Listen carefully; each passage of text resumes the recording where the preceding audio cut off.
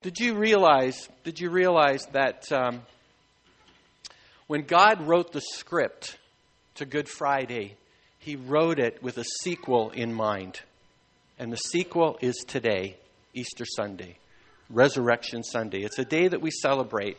And the importance of this day is that without the resurrection, everything that we hope for, everything that we acknowledge about God, everything that we proclaim as the gospel is empty. It's just religion. It's just a hopeful expectation of something that we desire for ourselves. Everything that Jesus claimed, everything that Jesus did, everything that encapsulated the person and the work of Jesus is found and recognized and realized because of the resurrection.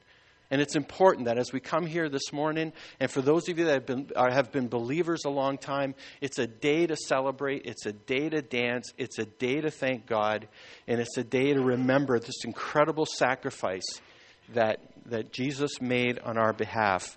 And I don't know, to me that's a pretty special thing, to think that God would care enough about us to not leave us alone, to not allow us to become enraptured in our own way, enraptured in our own means of sort of satisfying what life is all about. You know, last week we talked about every one of us has an allegiance to something. No matter what, we're a slave to something. As much as we want to acknowledge it or not, we're either owe an allegiance to God, and we say our whole lives are shaped by Him, that we have this faith in God, and we believe that God is the person that we're accountable to, that we're responsible to, that we have to live our lives in that way. And then there's others of us who say, you know what, unless I can touch it, unless I can analyze it, unless I can understand it, unless I can sort of figure out the natural workings of it, this is the way I'm going to live my life, because that's objective truth that I can sort of hold on to and measure. And that's the way I'm going to live my life. For some of you here this morning, you're going to say, I'm going to live my life based on how I want to live my life. This is what I know is going to make me happy. This is what I know is going to be what I want life to be all about. And if I'm not happy, and if I don't get what I want, and if I'm not satisfied with the things, I'm going to make sure that happens. Those are basically the three ways that we live our lives. Or for some of us, we live a mixture of all of those, right? Right? There's times where we're grabbing a little bit of everything. But today we acknowledged that the resurrection of Jesus is what changes it all, what shapes it all, what makes everything that we do on a Sunday morning and in the week, for those of us that are believers here this morning, this is what shapes our whole lives. It's the difference that it makes. The difference that it makes. I'm going to take a passage this morning, and I'm going to read from the book of Acts, chapter 2, which is essentially the birth of the church. The church would not ever have been born if Jesus did not rise from the dead. You know, this gathering that we have here this morning would be something else. But without this particular truth of the resurrection and that Jesus rose from the dead, it inspired the disciples that sat with Jesus for 3 years, that walked with Him and talked with Him and learned from Him. It's what changed these men's lives. So they became unbeatable in reaching out to the world around them. When Jesus was on a cross and the disciples had kind of dispersed and were nowhere to be found, and suddenly they thought that everything that Jesus had taught them had come to nothing. And yet when Jesus blew open the stone of that particular tomb and walked out of it, the disciples became very different men. Courage. A message that they felt the entire world needed to hear. And very often we talk about this gospel, this core message. And sometimes we turn it into music. Sometimes we turn it into art. Sometimes we turn it into preaching. Sometimes we turn it into service. Sometimes we turn it into all kinds of things. But at the heart of it is a message for every individual in this room, every individual in this city, every individual in this world. A message of hope, a message of reconciliation, a message that we all long to hear deep in our own hearts. Something that helps us as human beings to realize that we have been made by God, uniquely by Him, to relate to Him, to enjoy our company with Him, to be something far more than we could ever hope to imagine. For those of us that want to live our lives based on the natural realities and see, touch, all taste, there's always something missing. Can I say that? You might disagree with me, but there's something missing. For those of us that want to live inside of ourselves and say, I've been too hurt, I've been too, disappointed by the people around me. I've been so disappointed by the relationships. I'm so disappointed by the world around me. I'm going to make sure that I look out for number one. I'm going to look out for myself. And very often we find ourselves coming to the end of this road and saying, I can't go any further. Because when I come to the end of myself, that's it. And very often when we come to the end of ourselves, we look for something more. We look for something deeper. We look for something real. And often we don't allow ourselves to see the heart of the message of Jesus until we come to the very end of ourselves. And I think for the disciples that was a very true statement, because so often Jesus had to correct His own followers because they were so earthly bound. And yet when Jesus rose from the grave, it changed their whole outlook. So we're going to look at a short passage from Acts 2. And it's a passage where the Apostle Peter is the first one to give maybe the first formal sermon in a church. So we're going to quote from what is technically the first sermon ever preached in a church in Jerusalem on the streets as people were gathered around to hear him. And this is what he says to them as part of the message. He goes, God raised Jesus from the dead, and we are all witnesses to this. Now, what we don't get in the text is anybody saying no. Because there's a crowd in front of him. There's no one saying at this point in time, no, we didn't see it. Peter can say this confidently in a crowd with no one, shouting back at him the opposite. Now he is exalted to the place of highest honor in heaven at God's right hand, and the Father, as He had promised, gave Him the Holy Spirit to pour out upon us, just as you see and hear today. For David himself, which is an old king of the Old Testament, that everybody acknowledged that the Messiah would come through this king, never ascended into heaven, yet he said, the Lord said to my Lord, sit in the place of honor at my right hand until I humble your enemies. In other words, this Messiah, this Jesus who would come, would vanquish every enemy that humanity would have. And this is the way that he depicts it. Then he says this, so let everyone in Israel know for certain that God has made this Jesus whom you crucified to be both Lord and Messiah. Now I'm going to just deal with those last two words, Lord and Messiah. This whole business about rising from the dead and what it means for us today. I don't know if you know the name of Ken Davis, but he's a Christian commentator. He's a Christian comedian. Can I say that? Right? He tells a true story about a woman who looked out into her backyard and saw her German shepherd with a rabbit in its mouth, just shaking this rabbit violently, and the woman just couldn't believe it because it was the neighbor's rabbit.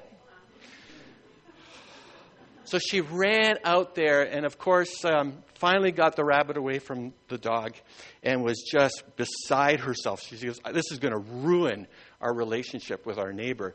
So the rabbit was dead, but she brought it in the house. She washed it up. She blow dry it. She fixed it up. God perked up its ears. All this stuff. Snuck into the neighbor's backyard and put it back into its cage and propped it up.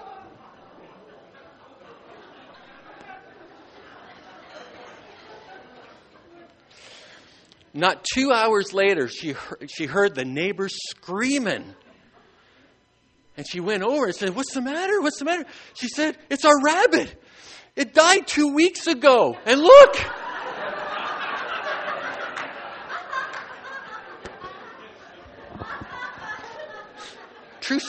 True story.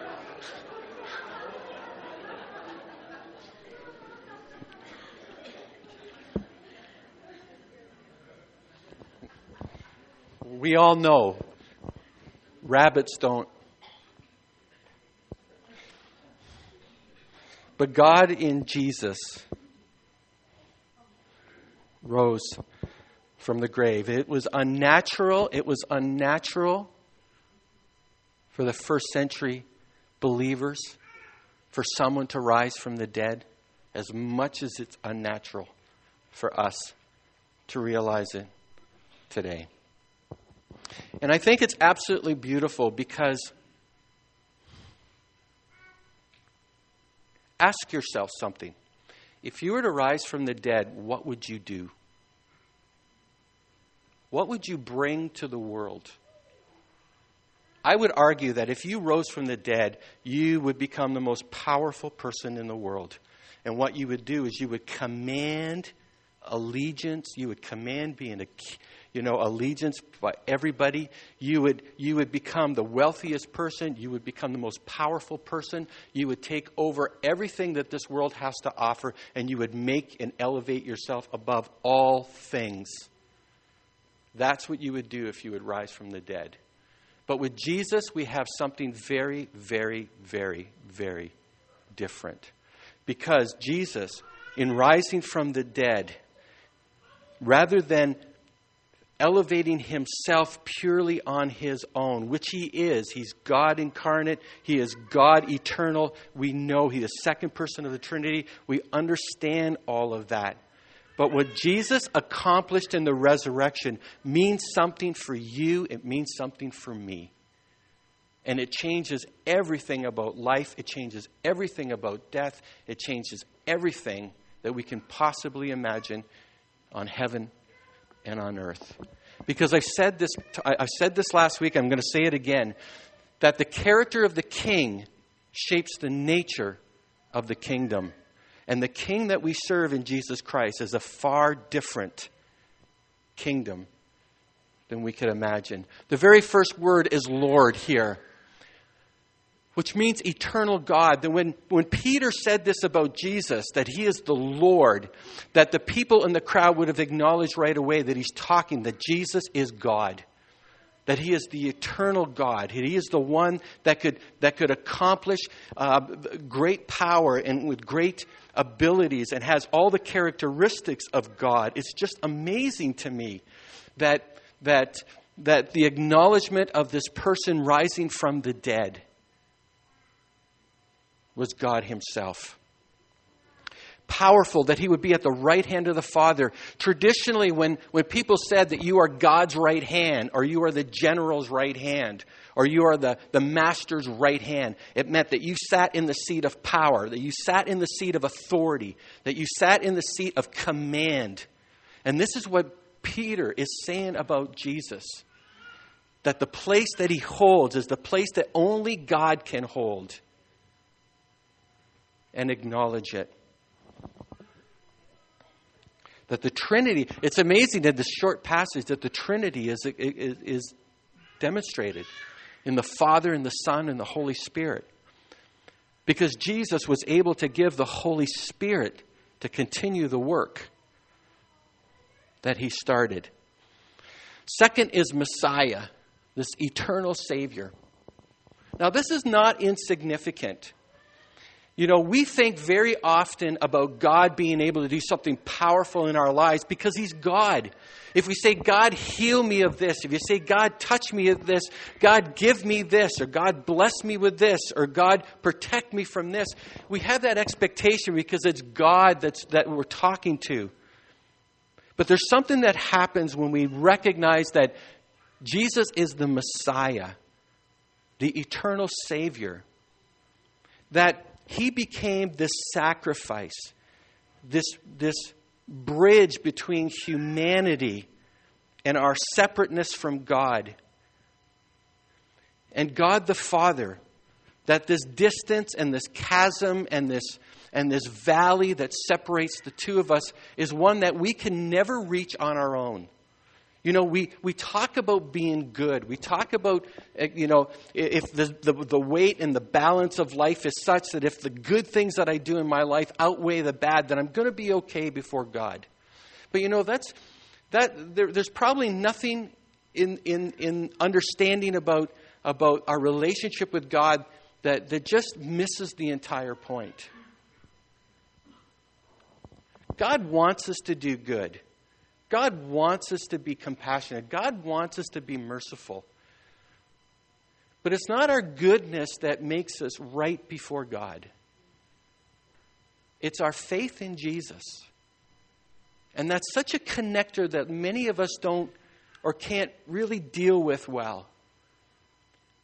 Because the reality is we want to have some control over how we relate to God.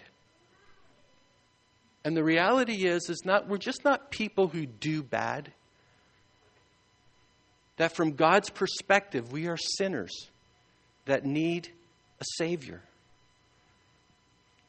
And God cared enough that instead of leaving us to our own devices, trying to figure this thing out, He gave us a means by which we could live in that relationship with Him.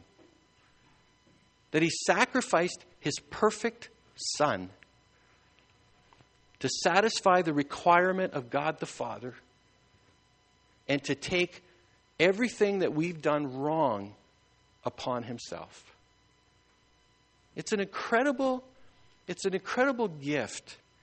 And you know, I was thinking about that this morning, that how often we turn church and we turn religion and we turn this whole thing of faith into either political or creation, evolution, science against, we turn it into all this other stuff.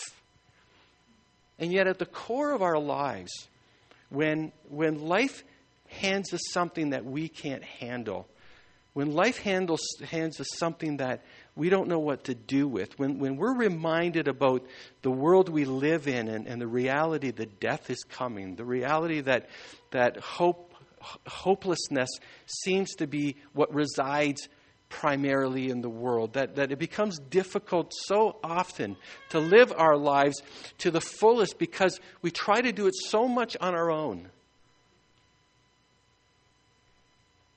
And I think no matter what, every one of us come to this place where we realize that we've come to the end of ourselves. And to think that Peter could say, Lord and Messiah, that it almost seems to deal with everything that we could humanly have possible in terms of questions about the things that are really important in life. We can acknowledge God and we can hold God up there as being mighty and on this throne and separate from us, and we sort of cower because He's going to beat us at every moment, or He's going to judge us at every moment. And as much as there's a wrongness to that understanding about God, the fact that He's Messiah is the fact that He came, put on human flesh. I can't understand that. To think that God Almighty would set aside every privilege that He would have of being God and wrap Himself in this flesh, this weakness, this, less than. And not only that, but become a servant even to us. to be beaten, to carry a cross, to drag it, to be bloodied, to be ridiculed, to be spat upon, to die, and then, right? And then. See, there are many lives that have ended that way. There are many lives that have come to the conclusion, and they're just a footnote in history. And they come to the end of their lives, and we say, boy, what a shame. But look what they accomplished in times that they were living. What a shame that it ended that way. What a shame that it was cut short. What a shame that we didn't, only now. How many of us have said, oh, too bad the artist wasn't appreciated while they were alive. Right? But the resurrection changes everything.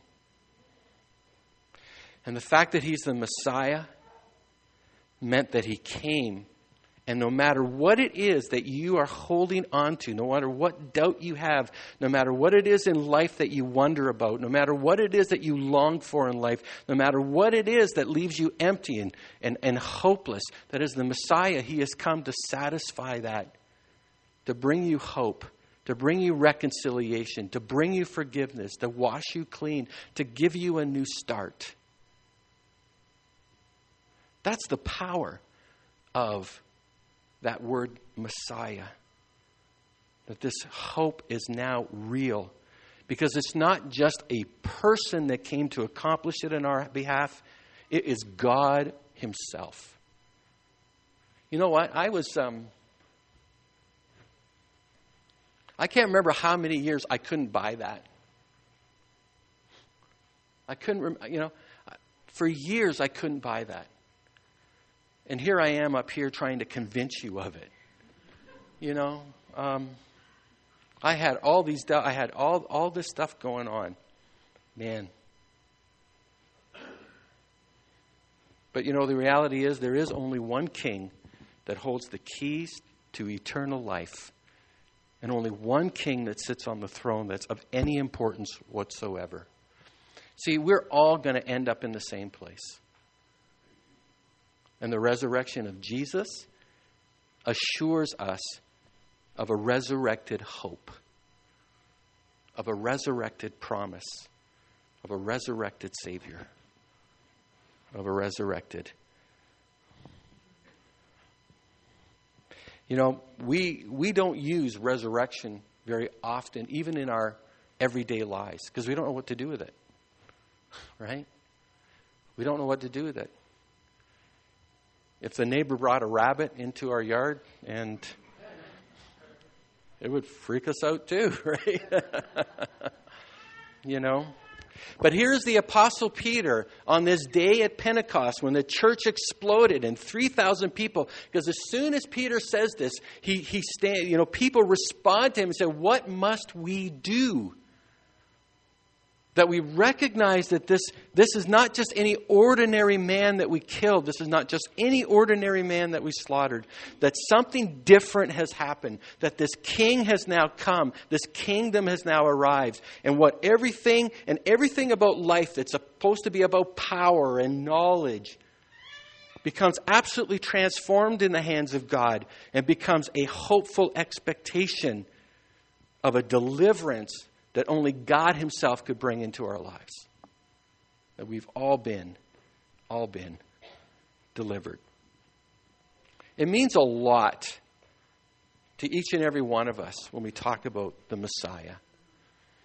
It means a lot. It means a lot that we can celebrate the resurrection today. This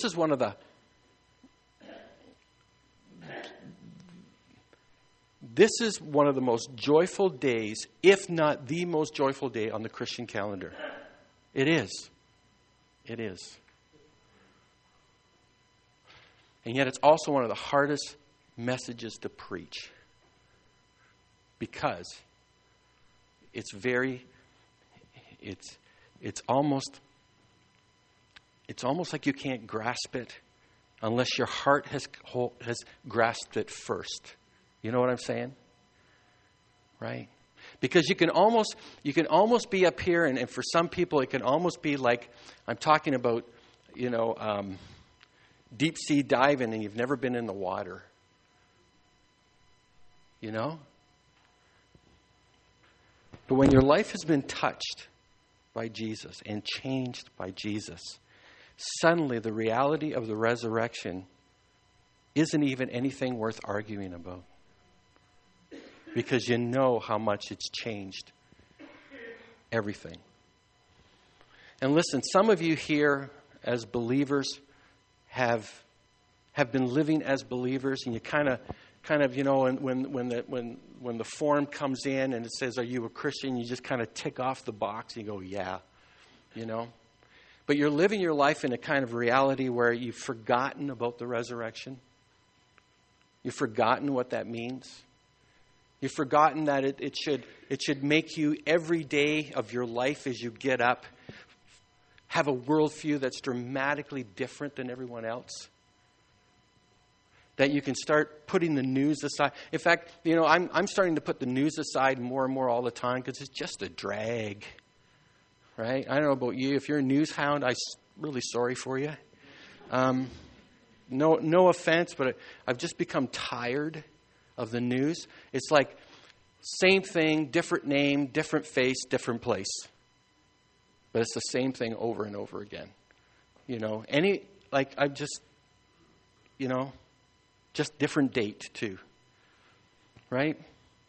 If you're a believer here this morning and you've forgotten what that should mean for you,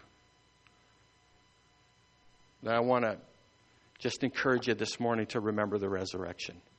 If you're a person here this morning who's just trying to figure out this whole faith thing, I challenge you to research any other faith, any other religion, any other philosophy you want. But nothing in your life is going to satisfy you other than Jesus Christ and recognizing the resurrection. That sounded good. Can you say that again? No, I mean, okay. Hey, amen. Amen. You may be here this morning and totally skeptical, and you're kind of looking around going, who are all these freaks? I was one of you at one time. And, let me just say to you that whatever you're reaching for, whatever you're longing for, whatever you're hoping for in terms of what's going to bring meaning to life, you're not going to find it unless you have an encounter with the risen Christ. If I can say that this morning. Now we're going to do something. I'm going to ask Matt to come up if Matt's here. We like doing things very practically here, and I think for many of you, we've had a wonderful service. The worship team's been wonderful. Paul, thanks for that. So honestly, that's a great song. Amen. Yeah, that was a great song. But you see this poster here, "Blessed to share His kingdom." We're going to put it up here on this table, and the challenge this morning is going to be very real for some of you. And as I've just said, for some of you, you have forgotten that Jesus is the King of your life. You have forgotten that you need to recommit yourself to the Lord. And then on this Easter Sunday, as we celebrate the resurrection, remember everything that Jesus has done on our behalf. That we have probably been living our lives maybe too enamored with ourselves, too despondent over life, too despondent over the way things are. And we need to be reminded this morning that when we commit our lives to Jesus, that Jesus will make a difference and change things. You may be here this morning and you're saying, you know what? Maybe I'm going to try this Jesus thing. And maybe it's time for me to get my life right, and maybe it's time for me to become part of a faith community and do something very real. I want to challenge you to come up this morning too. Maybe you're a total skeptic And maybe because of that skepticism, you're going to say something like this. You know what? I'm going to try this Jesus thing out, and I'm going to sign this thing as a pledge that I'm just going to try this thing. Maybe that's what you want to do this morning. And as I'm going to call up the worship team, I'm going to close in prayer. And you guys don't want to come up, right? Come on. Yeah, come on up. Don't be shy. I'm going to close in prayer as they're coming up. But we have this poster here. We have a number of pens. We want you to sign it, just to sign it. But we want you to make a pledge before you sign it to God about why you're signing it. I know some of you here this morning are struggling with your health, and you're asking why. I know some of you are struggling with someone very close to you, and you're asking why. I know there's some of you here that even with work, you're asking why. And in the midst of all those whys, we want to take control of those things ourselves. And this morning I'm asking you just to sign and say, from here on in, for as long as the Spirit of God enables me, I am going to trust myself into the hands of Jesus, Lord and Messiah. And as I close in prayer, and maybe you guys can just vamp on some music and that before the last song. I'm going to ask you to come up and sign this. And as I'm praying that you're making your pledge to God and what you're signing for, it's a great expectation and hope that we have in the person of Jesus Christ. And it's a great privilege to be able to celebrate what this day represents. Because nothing in the world can match the hope and the promise and the glory of being a follower of Jesus Christ and what that means for all eternity. Let's pray.